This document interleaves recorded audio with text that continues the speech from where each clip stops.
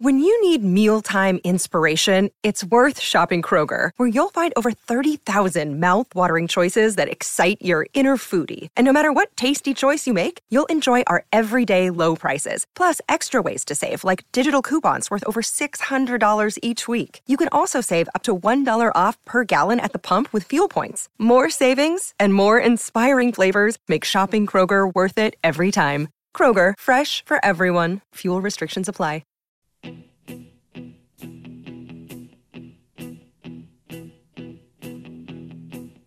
When I wake up, well, I know I'm gonna be the man who wakes up next to you. When I go out, yeah, I know I'm gonna be the man who goes along with you. If I get drunk. All right, well, I don't know if you knew this or not, but Oklahoma kind of jumped over a massive hurdle last Saturday in Cincinnati when the Sooners moved to 4-0 on the season. It was that fourth game in 2022 that jumped up and bit Oklahoma. The Sooners dropped a home loss to Kansas State to open up conference play this year. I mean, it wasn't pretty, 20-6, but it gets the job done. The Sooners 4-0, 1-0 in Big 12 conference play. Get ready to host Iowa State. We'll talk about that in another episode. I'm going to try to do something that we've never done before in the Sooner Nation podcast. I'm going to try to do 2 in one day.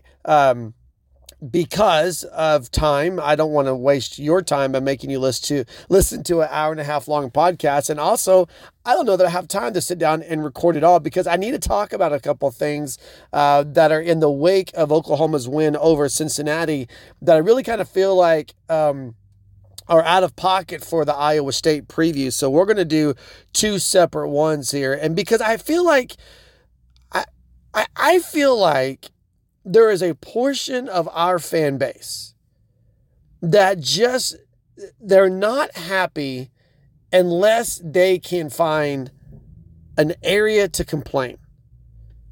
I mean, we're talking about a team that's 4-0. We're talking about a team that is much improved over last year. Is this going to be a perfect team? No. Is this going to be a national championship caliber team? Most likely not. Can they compete for the Big 12 championship? Absolutely. And you're talking about a team that I'm sold. I'm sold that this is we went into the season, what's the win total? You hope that they can get 10, right? You hope that they can get 10 wins. And I've seen them play 4 games. And now the thought is if they don't get to 10 wins, if this team is at 8 wins or 9 wins, it's a disappointment after what we've seen through 4 weeks. Now, they're still going to get into some of the heavyweights, on the schedule, but don't overlook that Cincinnati defensive front. We talked about that last week coming into this game, being on the road, having to face that front. I think it's a top 3 front in the Big 12. I think the only team left on Oklahoma's schedule that's going to have a defensive front that's better than what they faced in Cincinnati is going to be next weekend in the Cotton Bowl when they face the Texas Longhorns. But we've got a team that's 4-0. We've got a team that should be on pace for at least a 10-win season. We've got a team that's probably going to play Texas twice for the Big 12 championship. And we weren't there this time last year. This time last year, we were watching the wheels fall off. Now, we didn't know that the winning streak was going to be in jeopardy as far as winning seasons. We didn't know that possibly they wouldn't make it to a bowl game. We didn't know any of that after week 4. We just knew this team wasn't what we thought they were through the first 3 weeks. Now, you're 4 weeks in, and you're thinking, it's a pretty dang good football team. Defensively, they're better. Offensively, they're better. Special teams, they're better. The coaches seem to have a stronger command, a stronger rapport, if you will, with the guys on the field. The guys on the field that, you flush out the Alex Grinch of that defense. You flush out the softness and the finesse of Lincoln Riley on the offense. And there are things to complain about with this team. Don't get me wrong. There are things to complain about. I just feel like we're barking up the wrong tree. I'm from Oklahoma, so I can say barking up the wrong tree because that's what we do here. This is a team that through 4 games, they've allowed 34 points. 34 total points. That's the fewest point total an Oklahoma team has allowed through the first 4 games since 1992. I like to talk about what portion of the fan base was alive and what portion of the fan base was yet to be born when such and such activities happened, because Bob Stoops arrived 24 years ago. So you got guys that have graduated that they don't know what it was like in the mid-90s. Now you're going back to 1992. So for a lot of people, they weren't even walking this earth the last time Oklahoma's defense got off to a start this well. They're a top 4 team nationally, both in scoring offense and scoring defense. 46.8 points per game is what they're scoring. 8.5 points per game is what they're allowing. This is a good football team through 4 weeks. And again, they didn't make it through 4 weeks last year. Last year in week 4, it was like, oh my gosh, Adrian Martinez has never played this good before. That's how bad Oklahoma's defense was. Now you've got a defense that's given up just 8.5 points per game. You got an offense that's scoring 46.8 points per game. And Brent Venables said in his press conference this week, he talked specifically about Dillon Gabriel. Not perfect. This team isn't perfect. But we have to at least step back and acknowledge how much better they are than the product we saw on the field a year ago. And there's really 2 areas that I feel like we want to be super, super critical. There's 2 areas, and I don't understand them. Because I'm going to tell you the 2 areas that I believe that we're super critical, and then I'm going to tell you the areas where I believe we should be super critical. So we're really critical because of the defensive pass rush. And I think we just look at box scores and we don't see the quarterback sacks. We see guys get close and we see guys miss. They're averaging just under 2 sacks per game. And defensive dominance, especially up front, it was defined for so long by the number of times you sack the quarterback. But offenses have changed. The athleticism of quarterbacks has changed. And the critical is the thought, the misconception is, well, they're not getting pressure in the backfield. The defensive line can't get through. That's not true. That's not true. And the way you know that is you don't look at quarterback sacks anymore. Yeah, it's an important part of what the defense does, but that's not a defining stat anymore.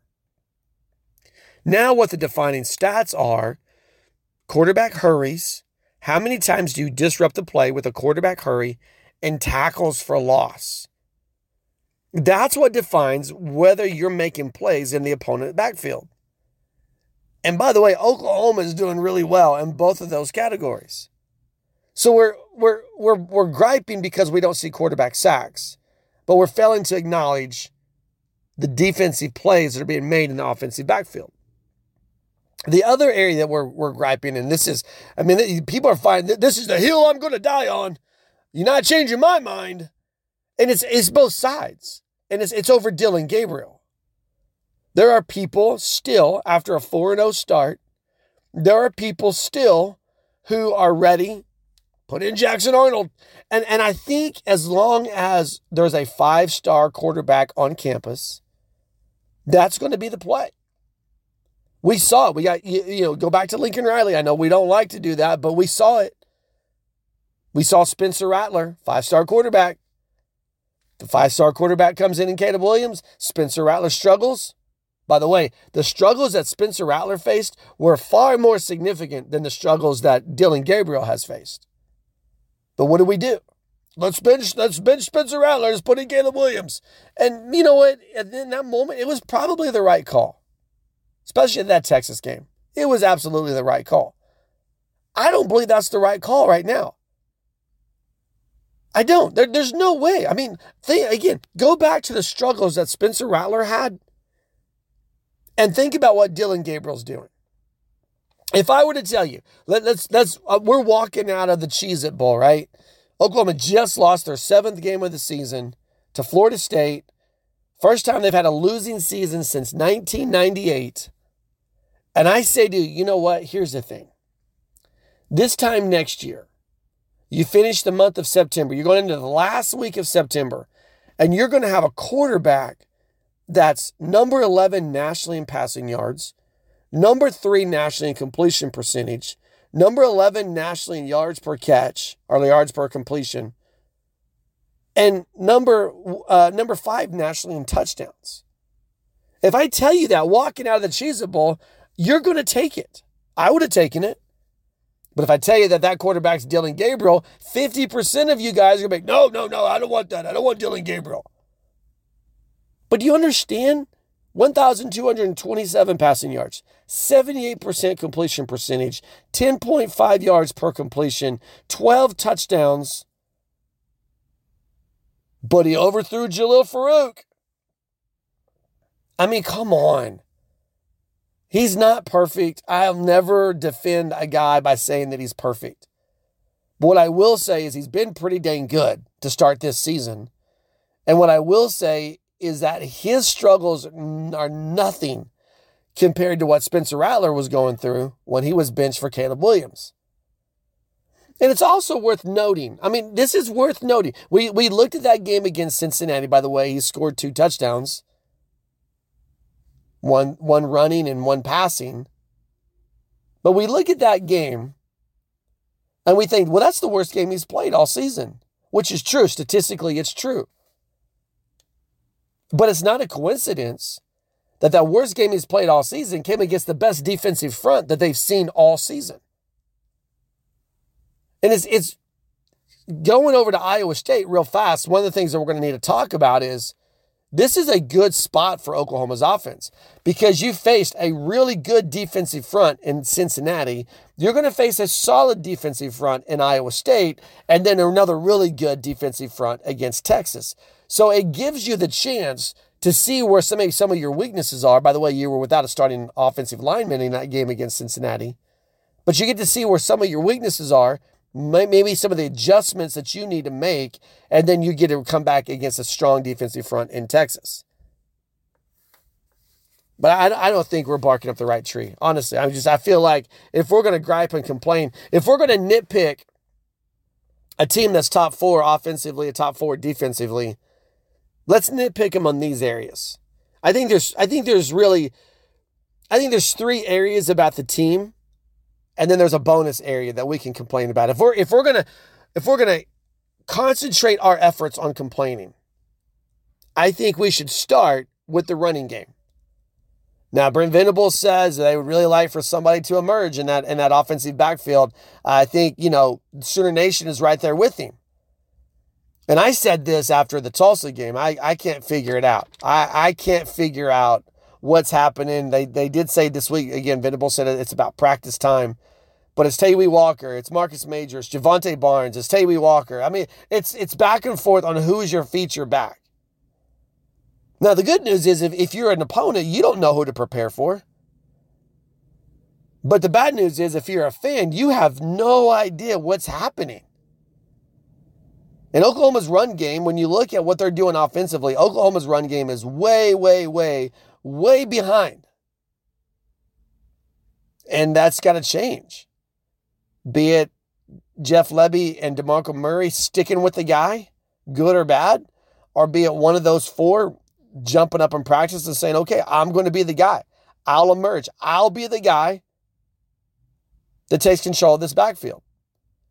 But there's way more cause for concern, way more cause for complaining about Oklahoma's running game than there is any other aspect of this team, offense or defense. I think you look at the punting game, and there's some concerns there. Josh Plaster has been inconsistent. Now, he's averaging 40.5 yards per kick on 11 punts this season, but he's been incredibly inconsistent. And you look at special teams, it's kind of been a mixed bag, right? Because our expectations went up so high when Gavin Freeman returned that punt for a touchdown. But then you got Jalil Farooq fumbling the opening kickoff of the Tulsa game. Really nothing great or nothing spectacular happened against Cincinnati last weekend. And you got a punter who's a little bit inconsistent. So you can specifically talk about punting, but you could also make an argument, a strong argument, that Oklahoma special teams itself is inconsistent. Gavin Freeman's punt return for a touchdown was a month ago. Then that's the last time Oklahoma special teams did something really, really good.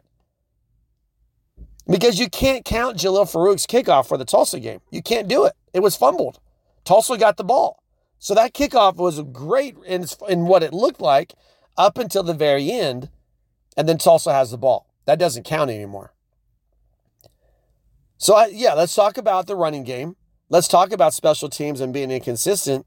And then let's talk about penalties.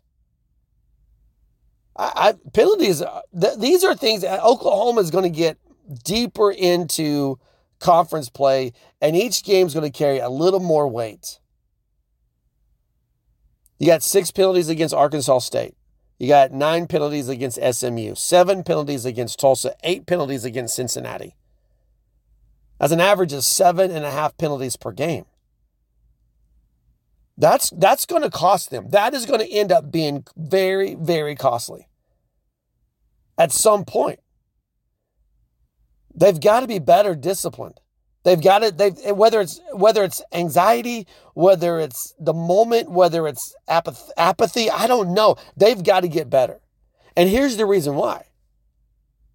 They will get no favors. If there's one thing that we can buy into at this point, if there's one thing I think Sooner Nation across the board can agree on, they're going to get no favors from Big 12 officiating. No favors at all. And so you're already averaging 7.5 penalties per game, and you're going against an opponent who, with the officials, they're not going to give you any favor. Look at the game of Saturday. You got the pass interference on Andrell Anthony where he caught the ball, but he was straight up getting fleeced. By the way, that was voted as our play of the game on our website, heartland-sports.com. That was voted this week as the play of the game. He's just straight up getting fleeced by the defender for Cincinnati. Ball still comes in his chest. He makes the catch, but clearly pass interference. Official right there, no flag. Jalil Farouk gets murdered in the end zone. The defender knocks Jalil Farouk over and then tries to make a play on the ball. Official standing right there, no flag. Then you've got a pass that's ruled inbounds. Replay shows this thing definitely looks like it's out of bounds. The call on the field is upheld. So I think you would almost be super duper naive at this point not to think that the officials aren't going to throw a bone to Oklahoma. If you don't think Oklahoma, they're home field on Saturday, right? They're playing Iowa State. But if you don't think that Iowa State's going to get the benefit on the calls on Saturday, you're wrong. And not only are you wrong, you're not paying attention to what's happening. Now, Texas and the Cotton Bowl, that's where it's really going to get interesting.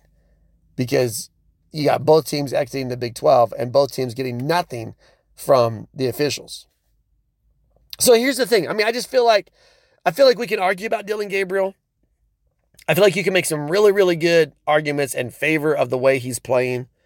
I think there are some critical things that you could talk about. But I don't think I think if you're calling for Jackson Arnold, you're probably over the top. I think we could talk about the pass rush, but I think if you really open your mind and look at what's happening in quarterback hurries, look what's happening in tackles behind the line of scrimmage, this defensive front is doing exceptional. I think those are conversations, but I don't think they need to be harsh criticisms. If you're going to find a harsh criticism, I just gave you a list of them. You look at the running back rotation in that situation, be it Jeff Lebby, be it DeMarco Murray, be it on one of the 4 running backs. Find who's at fault and get that fixed. You look at the penalty situation. You got to get that fixed. The deeper you go in the conference play, the more opportunity is going to arise for that to be something that jumps up and bites you. Inconsistencies on special teams. Special teams often are the unsung heroes of games, good or bad. Sometimes games are won because you made a great special teams play, and sometimes games are lost because your opponent made a great special teams play. It appeared that special teams was going to be something that was going to be a boost for this team in 2023, but it's been pretty much non-existent since Gavin Freeman's touchdown.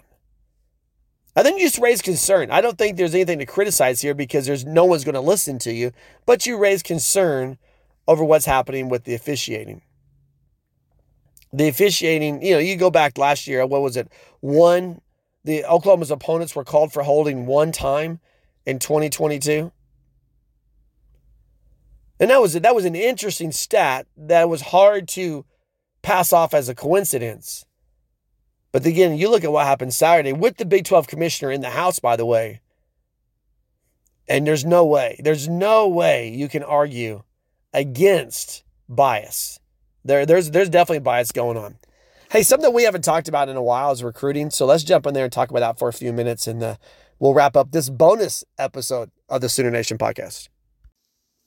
Hey, so you remember one of the reasons why Lincoln Riley had to leave Oklahoma to go to Los Angeles was because it's just not possible to recruit the kind of players to Norman, Oklahoma as it is to Los Angeles, California. And you need these type of players to be able to compete and to win championships. And this just can't be done in Norman. Well, turns out that was a Lincoln Riley problem and not a University of Oklahoma problem. He personally couldn't recruit those players, not because of Norman, Oklahoma, not because of the program, not because of the tradition of the program, but because of the person of Lincoln Riley. Because all Brent Venables has done since he arrived in Norman is he's out-recruited Lincoln Riley. Oklahoma right now for the 2024 class, according to 24/7 Sports, the Sooners stand with the number 7 class nationally. The crown jewels right now of this class, I mean, it's up for debate, but I really think if you're looking at who the crown jewels are in this class, I believe it's David Stone, the 5-star defensive lineman out of IMG Academy, and then Taylor Tatum, the running back. I think those are the two guys that you look at this class and you see it's deep, you see it's talented. There's 24 commitments in this class already, and it's still growing. And you think this is a good class. They're putting together a very solid class across the board. But those two guys kind of stand out when you're looking at guys who are like, you think, wow, immediate impact guys, the guys who have the highest ceiling. Those guys kind of rise to the top of that class. But don't get me wrong, there's a bang load of talent in this class, and it continues to grow, and it continues. You see how they're shaping this team.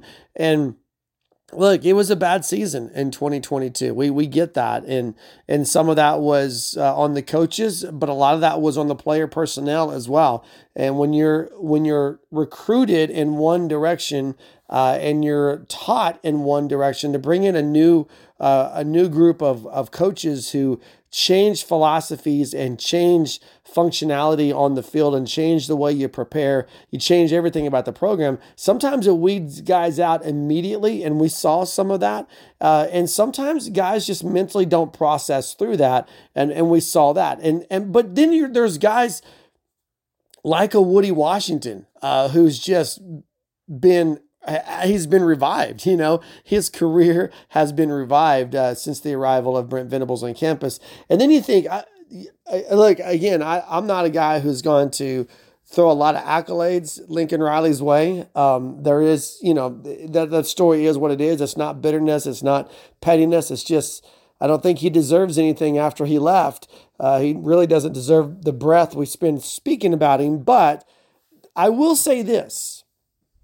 They recruited Danny Stutzman to the University of Oklahoma, and Danny Stutzman was a tight end in high school, and they saw the potential of this guy could be as a linebacker, and I credit Brent Venables for developing Danny Stutzman into the player that he is right now at the University of Oklahoma.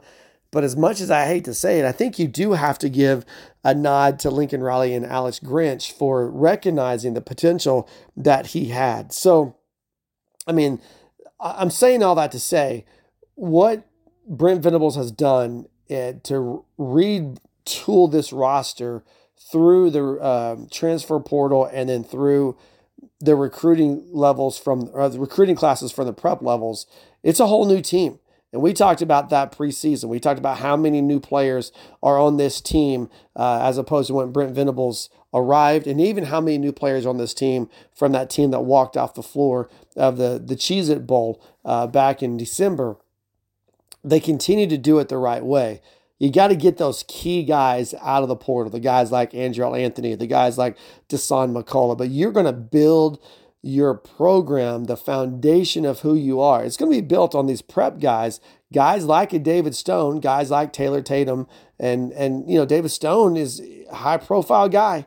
He likes to talk about himself. He really enjoyed the recruiting process, and he brought a lot of attention to himself through that. And now where you get to benefit if you're the University of Oklahoma, you've got this high-profile guy who brought a lot of attention to himself. You keep him in this mix. You keep him committed. You keep him motivated. Guess what he's going to do? He's going to recruit for you. And I think you're going to see at least a couple more visits from IMG guys. Now, one of them canceled over this coming weekend, but that's it's going to happen regardless of what level you are, regardless of what the status of your program is. That's going to happen. Danny Okoye from Tulsa, the homeschool kid, most recent commitment to this University of Oklahoma 2024 class, and he's a 3-star. I think he's the consensus number 1 player in the state, but he's a 3-star guy. And I think the reason he's a 3-star guy, he's a very underrated, undervalued 3-star guy, but it's because he plays for the NOAA, the homeschool co-op up there in northeastern Oklahoma. He had 30 scholarship offers, so that tells you a little bit what you need to know about him. Of those 30 scholarship offers, he only took 2 official visits. One was to Oklahoma, one was to Tennessee. I know Texas fans thought that they were in on him. He's an edge rusher, a power guy. They thought they were in on him, but if the 2 official visits came to Oklahoma and Tennessee, if you're a Texas fan, that kind of lets you know you were on the outside looking in. But he's the most recent commitment addition to this class. I'm recording this probably about 45 minutes to an hour before Terry Bussey is going to make his commitment. I don't think he's coming to the University of Oklahoma. He's a two-way player, an athlete. He's a kid that wants to play. I think he likes to compare himself to Champ Bailey from Georgia. He wants to play offense and defense. He wants to be on both sides of the ball. Seems to be uber talented, a five-star recruit, but I really think he's heading to Texas A&M. I know recently he's had some love for Oklahoma, and it's just enough to, in my opinion, just enough to let Oklahoma fans get let down. You know what I mean? Just enough to pique our interest and think we have a shot. But look, whenever Texas A&M has such a good track record, whenever you have guys that are really close between them and another school, it's just like cha-ching, you hear the cash register cashing out, and they drop another bag there, and they secure those commitments. I would love for this kid to be in the Crimson and Cream. I would be shocked, absolutely shocked, if his commitment comes out to the University of Oklahoma. So there are some guys out there, though, and Oklahoma really, when you look at this class, they're loading up and they're stocking up, but I think they think their targets now is going to shift more from defensive guys and skill position guys to offensive line guys. And that's where you guys like Grant Bricks, for example. He's a 4-star offensive tackle. Right now, he's a heavy lean towards Kansas State. And I think if it all came down at this point right now, Oklahoma's in the same position with Bricks as they are with Terry Bussey. They're just barely outside of the commitment zone, and there's still time for him.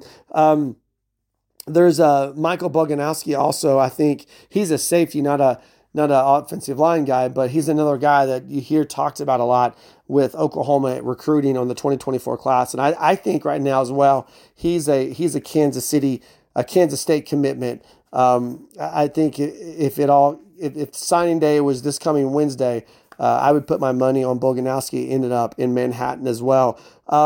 But there's Kansas City guy. There is a guy, a 4-star edge, Jason Ross, and I think he's a guy that Oklahoma's starting to make some inroads with. Of course, there's I started just talking about offensive linemen. I'm so bad with names. If you listen to the podcast, this is not new to you. You know it. But the kid from London, I'm going to try it. Daniel Akinanume name. I don't know. I don't know how to say his last name other than to say I know he was on campus this month. He's the kid from the NFL Academy in London, a 4-star prospect, offensive line prospect. I think he may be the next guy that you see land in this class. I think his commitment's about 2.5 weeks out. I think it's October 12th is when he's making his decision known. But I really think he's a guy that Oklahoma has a great chance to land and is likely to be tabbed as the next member of this class. I don't know how to say his name. Akinemi. I don't know, but if you follow recruiting, you know what I'm talking about. If you don't follow recruiting, just Google the offensive lineman from NFL Academy in London. And he's a 3 or 4-star prospect, depending on which service you look at. And then there's a guy up in Tulsa, a defensive back, 4-star recruit, Jordan Seaton is out there. And I think he's a guy, again, that's going to take some time, but I think ultimately Oklahoma is going to have a shot at landing him.